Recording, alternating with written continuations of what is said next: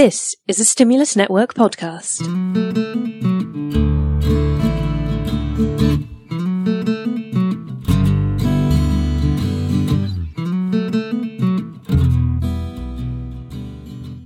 Hello and welcome to this week's episode of For What It's Earth, your weekly environment, climate and sustainability podcast. I'm Emma. I'm Lloyd.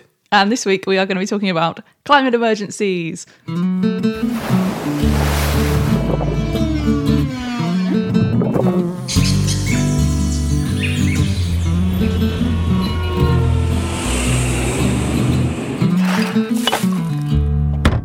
So Emma. Yes, Lloyd. Hi, good afternoon. Good afternoon. So Welcome I'm to my studio. a stickler for notes. And I've got my notes, WHWD. Gonna need some clarification on that one. I thought you'd have got this straight away, never mind. What have we done? And I wrote it down because obviously every week we do a little section on what we've done recently to feel good about. That's green, environmentally friendly, etc. Yeah. But I feel like lately we've been forgetting it a lot and because we've been so excited to talk about the topic and we kind of come back to it at the end. Yeah, So we this keep time- realising it halfway through. Yeah, we're gonna bring some structure back to this podcast. We are because that's what the professionals. listeners want. Absolutely. Where you sat in your trains, you're like, God, this is good, but I wish they had more structure. It's just a loose and free conversation. Where's I the need format? more. Yeah, format, exactly. So welcome back to the lovely embrace of a structured format. Emma, what have you done recently? Okay, for mine, I'm going visual, but only for you because, of course, this is an audio-only format. Lloyd, if you'd like to is. cast your eyes over into my garden, what can you see that looks new and shiny? I'm seeing lots of plants and trees, and I'm kidding. I can see the bee box, and it's absolutely beautiful. That's right.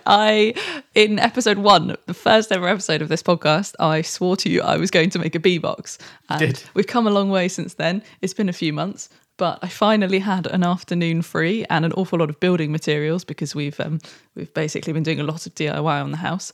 And I've taken some of the old skirting boards and old floorboards and turned them into a bee box so that I can have insects and pollinators nesting happily in my garden. And it's beautiful as well. If you haven't seen it, you can hop onto our Instagram because Emma's put a picture of it on there. I did, And yeah, it is I was very lovely. excited. Honestly, it looks like very professional. And It's very rustic. just prior to this recording, Emma got very excited because there was a bee buzzing in the general vicinity of the bee house. It was near it. The Yeah. problem is, listeners, I don't think I've put it in the right place in my garden. I've been told now that it needs to be on a south-facing wall. Yes. So I need to find a south-facing wall and attach it to that. But at present, it's kind of sat in a nice kind of leafy, flowery corner, which is also frequented by next door's cat quite often. Yes. Which, So- while lovely, isn't quite the... Oh, I can see the bee.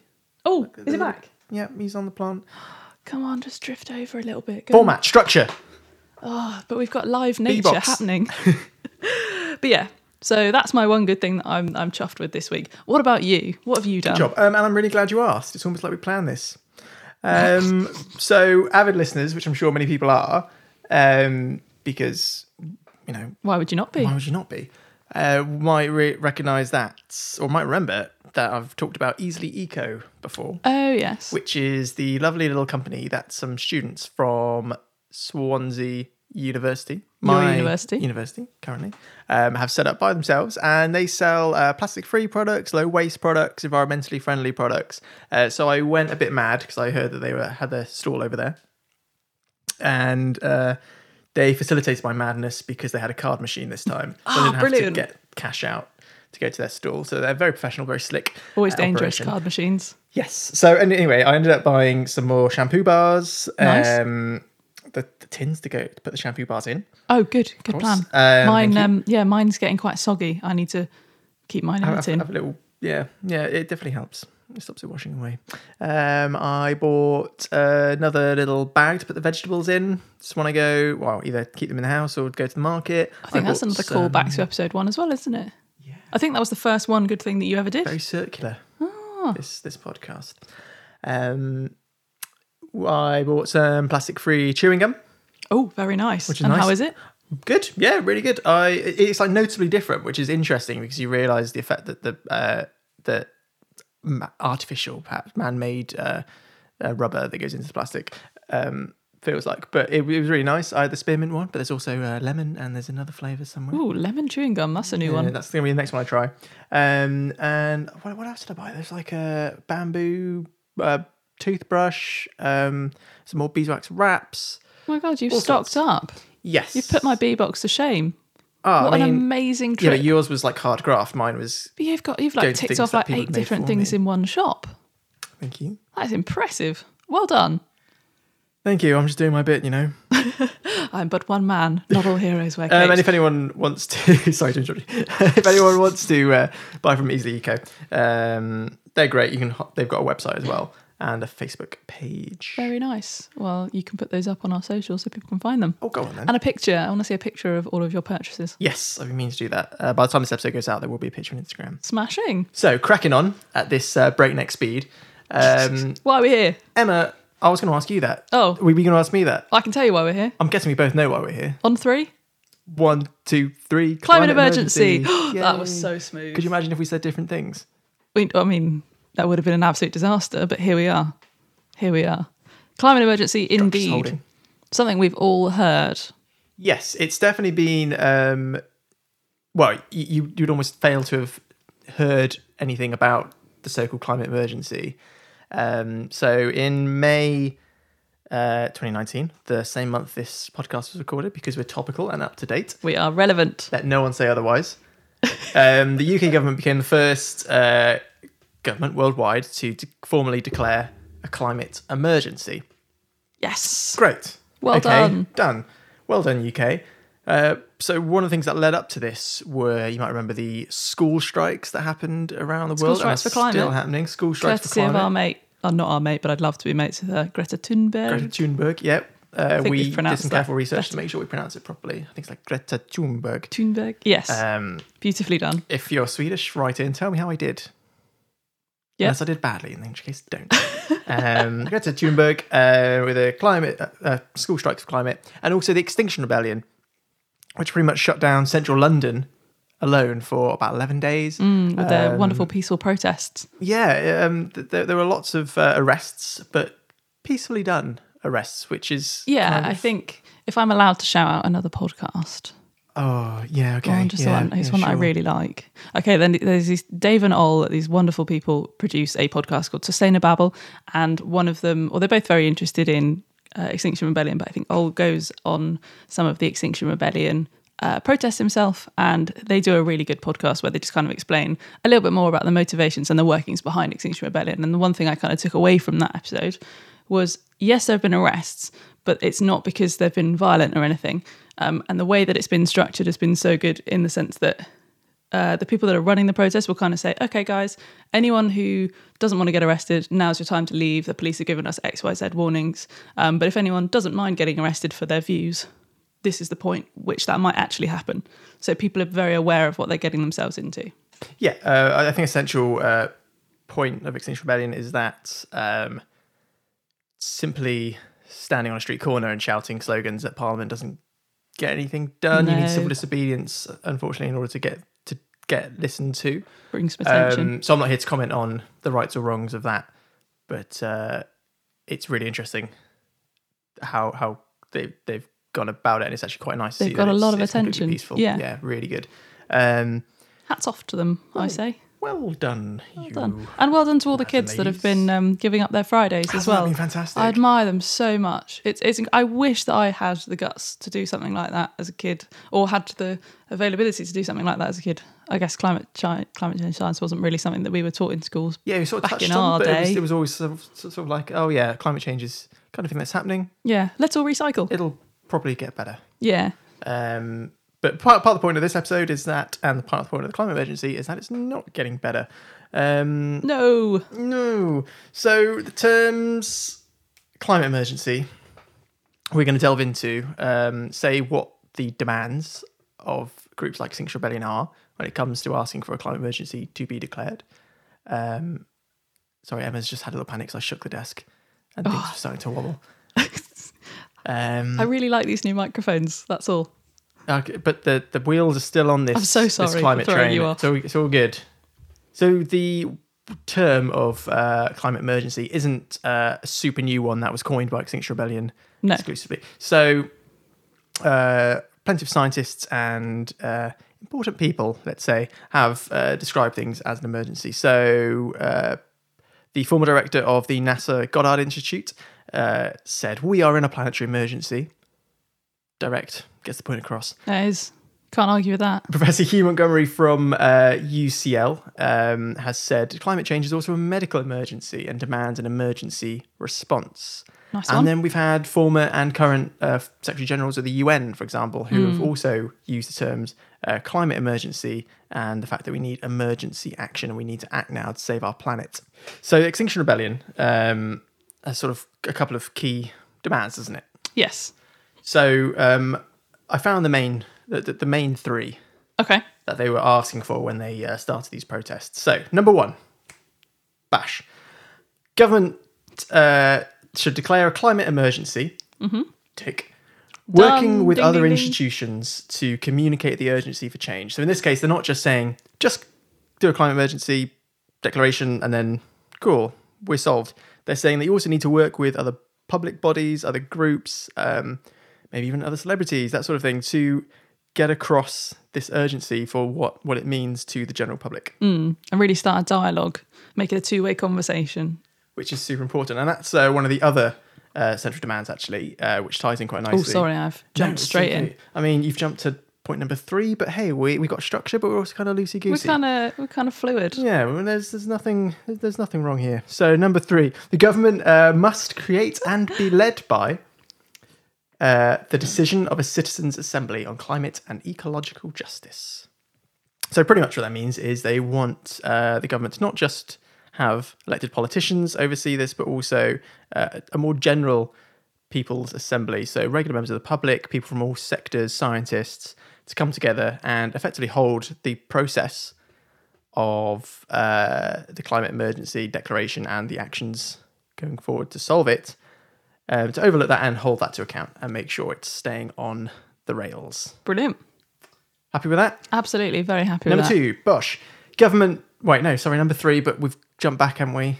Yeah. Yeah, okay. So, The third one that we're the explaining. third point. Technically number 2 on the list. Okay, well, I said we're loosey-goosey, apparently not.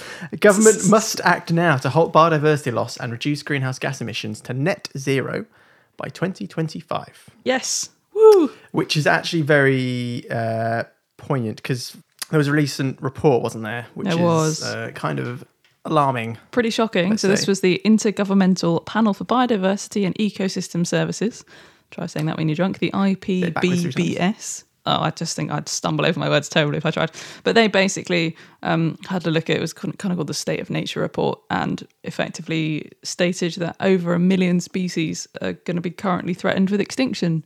The rate we're going, 1 million species worldwide. Man, this is That is wild. And also the rate of species extinction that's going on currently is just accelerating. And this is predominantly because of the way that we are treating nature and our natural environment and kind of kickstarting climate change, you know? Exactly, and they are asking to effectively do something about it right now. Right now. Get on the train right now. Stop waiting. Because, so I'm a biologist, so when it comes to things like biodiversity loss, we know that. So I'm going a bit of a tangent, but it's pretty related. I like a tangent. In that when you lose biodiversity, you also usually go into positive feedback loops where, say, if you lose the one species, you lose another species. By losing that species, you inadvertently lose that that has a even worse impact on the first species you're talking about. So it kind of goes in a horrible loop where things get worse and worse and spiral down. Just proving I'm a biologist. So they're also saying... Were people doubting you? Oh, all the time. You're getting some angry tweets, were you? Angry tweets just saying, show us your certificates. Credentials. Show us your BSc. And this is taking a weird... We've had a lot of biscuits. Nothing wrong with a saying chocolate digestive to fuel a podcast. It's almost entirely fueled by chocolate digestives. And coffee. So the other point on that was to reduce greenhouse gas emissions to net zero by 2025. Yes. Now, 2025 is an interesting figure because that is way sooner than quite a lot of the other figures you'll have heard in the news. So one thing that when we talk about kind of reducing greenhouse gases and talking about climate change, something that comes up all the time is the Paris Agreement, where nearly 200 countries signed this agreement to try and limit global temperature rise above pre-industrial levels of 2 degrees. That's before 2030. And we'll be limiting that 2-degree rise by slashing our carbon emissions and our greenhouse gas emissions. So 2030 has kind of been the benchmark that most people have been geared towards aiming for. So for Extinction Rebellion to come in and be like, 2025 is quite, that's 6 years. Yeah. 6 years. 6 years. But then the other problem as well, exactly why they're kind of pushing so hard, is the government's current standing is their aim is to reduce carbon emissions by 80% by 2050. Which is still a big number. It's a long way away, though. But it's quite a long way away when they themselves, they're in an emergency. Yes. Well, the emergency has come after this plan. So hopefully... Yes, true. Hopefully one of the points of this emergency and the declaration of this emergency that they've kind of put themselves on, hopefully one of the things that they'll look at is bringing that date much further forward. And instead of looking to be 80% carbon-free, taking it down to a zero carbon society. Just go the whole hog. As close Why as we not? can. Do it properly, Just do it now while we've got the chance, I think. Yeah. So you're talking about timescales there. The UN has said that we've got 11 years. We've got 11 years, so 2030. Basically, you're right. So this 11-year deadline has been given to us. That's the point by which we need to make sure that we only get over 1.5 degrees above pre-industrial levels, because anything higher than that, even this 2-degree rise is too high, they're now saying. We need to limit it to 1.5 degrees, because anything higher than that, and a lot of the ecosystem services and the impacts that we have that would be negative, we cannot kind of claw back. They will become fully irreversible and we'll just end up in this vicious downward spiral. Whereas if we can limit it to 1.5 degree rise, there is a chance of mitigating and saving some of those ecosystem services. Although we've already reached one degree. Yeah, the thing is as There's well, much. with those projections, those like cut-off dates, a lot of that is based on the more conservative estimates as well. I was reading something recently, it might be in BBC News, I'll try and dig up the article again, which was saying that in many ways the heating's accelerated and ice caps melting faster than we initially predicted. Oh, wow. Because those models were based on the conservative ones. So there's issues, for example, where the oceans are heat sinks. So it's kind of delaying some of the effects because the oceans are taking up some of the heat. So in many ways, some of the temperature rises we're experiencing are due to actions in the 70s and 80s. Yes. And if you wanted a financial figure, a monetary value, because that makes the world go round, of course, the cost of inaction on the Paris Agreement, so not doing anything, or just not meeting the targets, would cost $23 trillion every year. To put that in perspective. How do you visualise that? I'm glad you asked. It's how about many equivalent. How many suitcases? I could not fathom. But I could say that $23 trillion a year figure is equivalent to the world experiencing between 4 and 6 2008 financial crises every year. Goodness me. We can't go through that again, folks. Not 4 to 6 times condensed into a year every year. So now the UK government's declared climate emergency. Cool. That sounds really promising. There's concern, of course, that it's not binding and that it's just... It's a symbolic the lovely word gesture. you used earlier was greenwashing. It is a little bit. Well, I'm concerned that it could be greenwashing. So it's a symbolic gesture in that they're not actually like legally binding in any way. It's just a thing that they've said.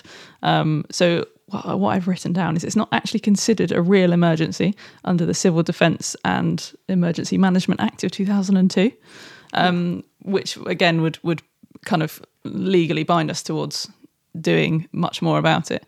But I think... it could go one of two ways. It's either greenwashing in the fact that like the government's kind of saying, oh, cool, the people are interested in climate change, so now we need to say some climate change stuff to get them all on side because a lot of people aren't big fans of the government at the moment. And that would be greenwashing if they then didn't do anything about it. They're just kind of making themselves look kind of sustainable, not really doing anything. But hopefully it's not greenwashing, and hopefully by declaring this and realising that actually it is something that a lot of the public are passionate and interested in, it will start to drive some change properly from the top. Which I think is where we can all keep the pressure up effectively to do something about it and keep to those central tenets of what the Extinction Rebellion was demanding. I've heard it said that declaring a climate emergency is essentially like putting the country on a war footing. Oh, right. So, for example, in the Second World War, all industry was geared towards the war effort. And everything we did was geared towards the war effort. That's what they want. That's what many people want with climate environment to be at the very centre of all government policy. So not just like a separate department on the fringe of everything else, but right in the middle of every department's core manifesto. What's the word? Procedures moving forward. Because you were saying something slightly terrifying about Department for Transport earlier. Oh, goodness me. Let me just find my notes. Yep. So I got this from Friends of the Earth. I was having a little read about what they said the government should do now that they've declared a climate emergency. And one of the things they said was to sort out the Department for Transport. And I was like, okay, cool. That's a very broad statement. And then I read some more. And effectively, the Department for Transport, in their transport investment strategy, it does not mention climate change. So one of the biggest areas of our polluting lives, if we can call it that, one of our biggest footprints in the UK is our transport. And surely that's one of the areas we need to be looking at the most to reduce our emissions. But they're not like treating climate change as if it's a real thing that needs to be addressed here and now. They're pushing for airport expansion. Like a lot of environmental groups are really angry about the idea of expanding Heathrow. Naturally, because what difference does it make if we all cycle everywhere and take trains instead of driving? If you're launching a jumbo jet every 10 seconds. Exactly. If we're increasing the rate of long-haul flights we're doing and the amount of polluting activity we've got going on there. So that was kind of a bit... I found that really jarring and quite frustrating. Yeah, it's hard to reconcile that with the signing of the Paris Agreement, isn't it? Which was hailed as this massive thing. Yeah, we're doing all these great things. And it's like, we're going to build more airports, though. Don't look this way. Yeah, it's a little bit... I would kind of almost draw a parallel between the Department for Transport and Donald Trump. That's bold. I shouldn't have said that maybe. But no, Trump like just said, I don't want to be part of the Paris Agreement anymore, which is absolutely, madness, that's probably a whole other podcast rant really, isn't it? But special episode. Like you said, for one key department in the government to not be paying attention, it almost mitigates the effects of everyone else and the other departments. So like you said, every kind of department and every part of policy and every part of future planning needs to be pivoted towards a kind of climate change mitigation strategy. Precisely. I mean, to tinge that with some optimism, the UK is one of only 18 developed countries that have driven down CO2 emissions over the last decade. How's that optimistic? That's not very many of us. I know, but I mean... well done us. In terms of... Come on, everyone else. Thinking the government's not doing anything. I mean, I'm very frustrated with the rate at which they're doing things. Yeah. But there's at least some will there that we need to tap into more. Say, okay, you started, let's keep going, let's do more, let's do the 2025 benchmark instead. Yeah, and I really think that's what's kind of happened in the last... or partly happened because of... what people are interested in. And, the conversation around climate change has changed dramatically in the last couple of months, hasn't it? With it suddenly taking centrefold in the news. It really has. I don't know about you, but even before people, when I meet new groups of people, even before people find out that maybe climate change is something I'm interested in the kind of area of science that I'm positioning myself towards, it comes up in conversation. And it's not because I've triggered it, it's because it's becoming a real conversation in the pub, just with people, because it's becoming newsworthy and because it's starting to feel very relevant to people now, which I don't think it ever really used to. People are starting to, I think there's just been this ripple across the population, certainly in the UK, towards caring and wanting change. Been tangible and notable just since in the last couple of weeks, while we're doing this podcast, isn't it? Even since when we first began recording the podcast. Yeah. The uptake on both plastics and climate change as two areas of science has just been, it's been phenomenal. I mean, I'm not saying correlation equals causation, but I have a feeling that this podcast has probably changed the world. I wouldn't want to, if someone else were to say it, if anyone wanted to say that we've caused that, that's absolutely fine. If anyone wants to write in and tell us we've changed the world, then we should get T-shirts made. Not? Just saying we changed the world. We changed the world, yeah. Okay. Why not? But yeah, I mean, one of the central drivers of climate emergency, or getting government to declare a climate emergency, is that it's saying to the general public, look, the government says it's real. Now let's do something about it. So it's not just hearing in the news, oh, these scientists said this. Oh, there's a debate about this, even though there's not really a debate. It's saying, okay, government said it. Let's do something. It's done. Yeah. It's communicating to everyone that we're all going to take this seriously from now on. It's coming in from several sources of authority. You can no longer deny that it's a really important thing that we're all facing.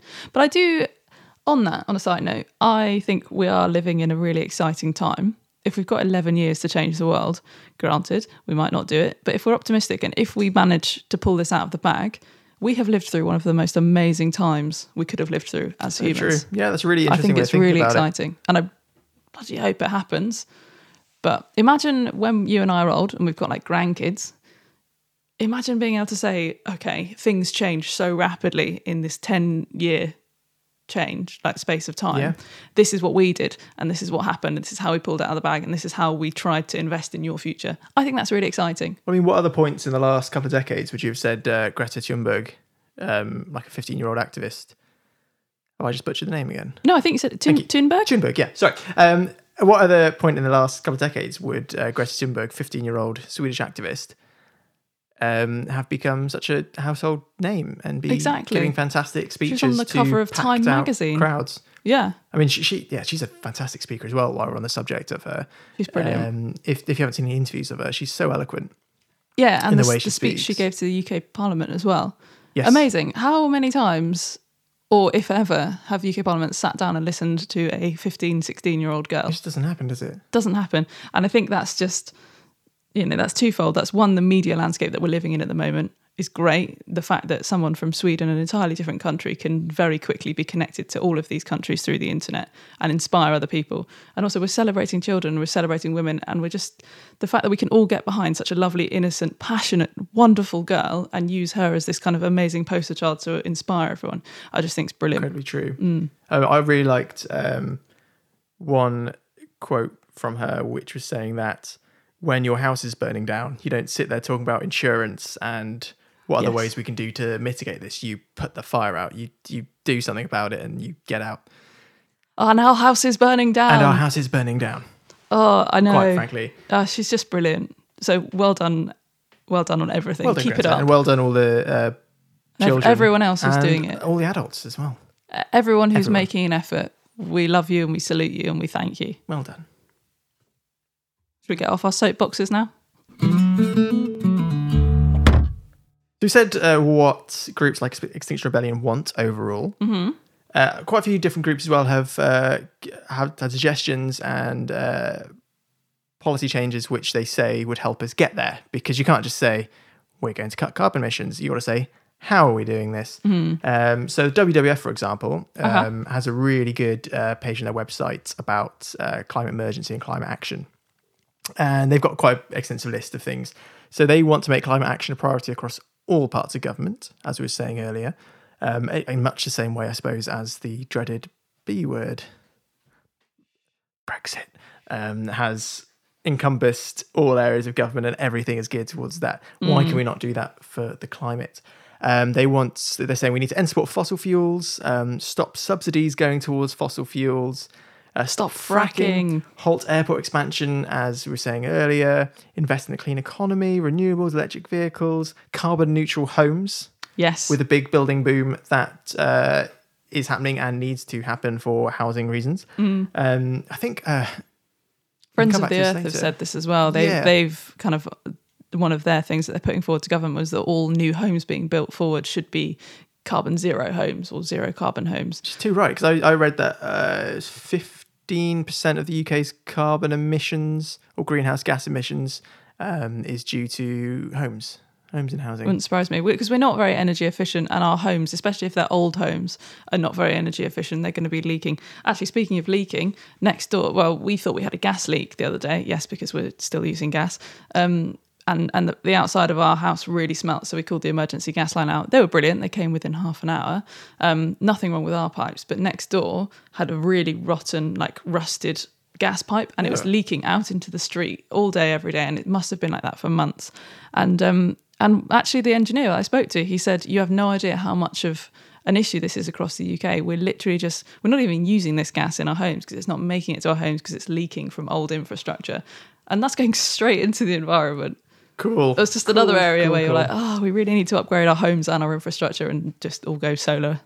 Wow. I'm team solar. Anyway, that was a absolute tangent. But yeah, and some of the other things they've said as well is that, we need to invest in free buses or subsidised buses and public transport. Like trains are so expensive. It is unfortunately cheaper to drive everywhere. And no wonder everyone wants to drive anywhere because it's more convenient. And if it's cheaper as well, those are the two things that people care about, convenience and cost. You need to make public transport cheaper because it's never going to be more convenient. So you have to make it more attractive in some other way instead of hiking up prices like that. So true. And electric cars are not going to be prevalent enough to make a difference anytime soon. So even if we're never all going to switch to electric. So immediately. So we need to make public transport more accessible. So one of the other things as well that people have been talking about, people like Greenpeace, is we can invest in nature, not just cutting our own emissions. It's invest in creating more of a carbon sink as well in the UK. So, for example, we could effectively, if we doubled the tree cover that we have in the UK, we could make a huge impact on kind of carbon sinking a lot of especially next to roads as well, I suppose. Yeah, definitely. Yeah. And Greenpeace reckons we'd need 700 million trees. I don't know about you, but I'd be quite happy with more trees. I'd love 700 million more trees in this country, yeah. Because a lot of the UK land is covered, it's arable land, it's farming, isn't it? And I'm not saying that we should stop people farming, obviously. But I'm not really sure how you divide up land in order to make room for 700 million trees. Well, if you were to go back to our sustainable diets episode, perhaps some of the technologies such as vertical farming could come into play. Lovely segue. There's go a back to spider web that going episode, through all actually. these episodes all together. Very true. Problem solved. We're going to go plant some trees. Also, if you're a small landowner, maybe plant some trees. You can make a little bit of a difference that way. If collectively we all planted 5 trees, if we had some land, I mean, I don't, but some people listening might. You never know. It might hopefully all add up. But another really interesting one as well is peat bogs. Did you know that peat bogs are a massive carbon sink? Sort of, yeah. So the UK, we've lost quite a lot of our peat bogs. We've either kind of built infrastructure around them or they've dried up or we're just not maintaining them anymore. And not only are they a big carbon sink when they're active, when they're degrading, they're a carbon source. They start to release the carbon that they have held within them for centuries. So actually making efforts to restore a lot of our peat bogs. There's lots up in Scotland. There's lots kind of in Dartmoor. And in the North York Moors, I think there's peat bogs up there. I could be wrong. Someone from Yorkshire tweet me and tell me. That could be a really interesting way of helping. And, again, with that, you're also helping to restore nature in the UK as well. So it's kind of a win-win. Yeah, I suppose with peat bogs, it's kind of land that we instantly think is very ugly or is a bit useless. But it's obviously, as you were just saying, it's really not. It's got huge value to us. We just need to reevaluate how we look at stuff. That we do. Worth talking about as well. We've been talking about the UK government declaring climate emergency. Really interestingly, you've got a lot of local authorities, local councils and cities, and universities and companies declaring climate emergencies as well, haven't we? You've set me up so nicely. Number 1, Bristol, one of my favourite cities. Bristol was one of the first local councils in the UK, I think, if not the first. Shout out Carla Denyer. That was it. To announce a climate emergency. This was back in November, well ahead of the times, which was great. And also our old stomping ground, University of Exeter. Well done. They've announced a climate emergency this week as well, which is brilliant. But they've also released a list of things that they want to do as well, haven't they? And how they're going to treat the university as a climate emergency hub. Yeah, a lot of councils and areas that have declared climate emergencies. A lot of their targets are to do with infrastructure and transport on more of a local level. And also, I suppose they're trying to put pressure on government in general to say, okay, we've declared climate emergencies. Can you help us out with the funding now to put these into place? Really cool one is small market town of, so it's in West Wales. Okay, here we go. So straight away you can tell I'm going to butcher the pronunciation of this. I want to say McKinleth. I don't know why you're looking at me. You're the Wales resident. MACHYNLETH. Yeah, I would take that as a guess, yeah. Sure. So that was back in January. Well done. I'm apologising for not being able to pronounce your name. Back in January, they declared a climate emergency. So they're a really small town. But they had, I think it was like a quarter of it's either a quarter or a third of the town put a petition forward to ask the council to declare a climate emergency, Oh, which is really amazing. nice. And they're already looking at things like improving energy efficiency of their buildings, creating an electric car club Nice. to help it become carbon zero by 2030. They're getting in postgrad students from a nearby college and university, students who are studying eco-design and sustainability. So they're going to support the town council in their efforts to fantastic. renovate current buildings and design new buildings. So it's really cool. And you can look at which authorities have declared climate emergency on climateemergency.uk. The count at the moment, I think, is 50... bit of ramble. 59 first tier councils, which are unitary, county, metropolitan, and second district, borough, city tier councils, have declared a climate emergency. Of those, 42 have set a target date by 2030. Great. 12 haven't set a date yet, okay? And 4 are aiming for 2050. And I've got a little quote here from the website. So it says, a climate emergency declaration issued by a body and authority, such as the government or local council, can be a powerful catalyst for community-wide change if paired with a clear action plan. So it's asking for leaders, people on authority, to say the crisis is real and it's not a false alarm. Oh, that's strong. I really And the like that. website as well, climateemergency.uk, has got information on finding petitions for your local council Fab. and whether your council's declared a climate emergency. And if you feel that they should, go on there, see if there's any petitions, or if there aren't, then either make one, or why not get in touch with your council yourself or your MP yourself.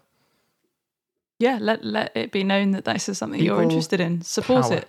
Now's the time to jump on the bandwagon and really add to that support. So I think we'll wrap it up there. Hopefully that's made things a bit clearer to everyone listening about what a climate emergency is, what it means going forward. Why not get in touch with your local council, see what they're doing, or local council, local city authority, whatever, see what they're doing, talk to them about it, let us know how the conversation goes as well. And there's also a lovely petition on WWF, which we will put on our social media channels. Will, yes. So that's a petition demanding political action on the climate emergency from the UK government. So making sure it's not just an empty promise, make sure it's not just greenwashing, and something actually comes of it, hopefully. Yeah, making sure the declaration isn't the last thing that happens. Precisely. So thanks for sticking with us. You can keep the lovely green conversation going on... are you laughing at me because that's my catchphrase now? I am a little bit, yeah. All right. So I'm not going to change it. Keep the conversation going. I'm sticking to it. You can. You can find us on Facebook, At For What It's Earth Podcast. Twitter, What Earth Pod?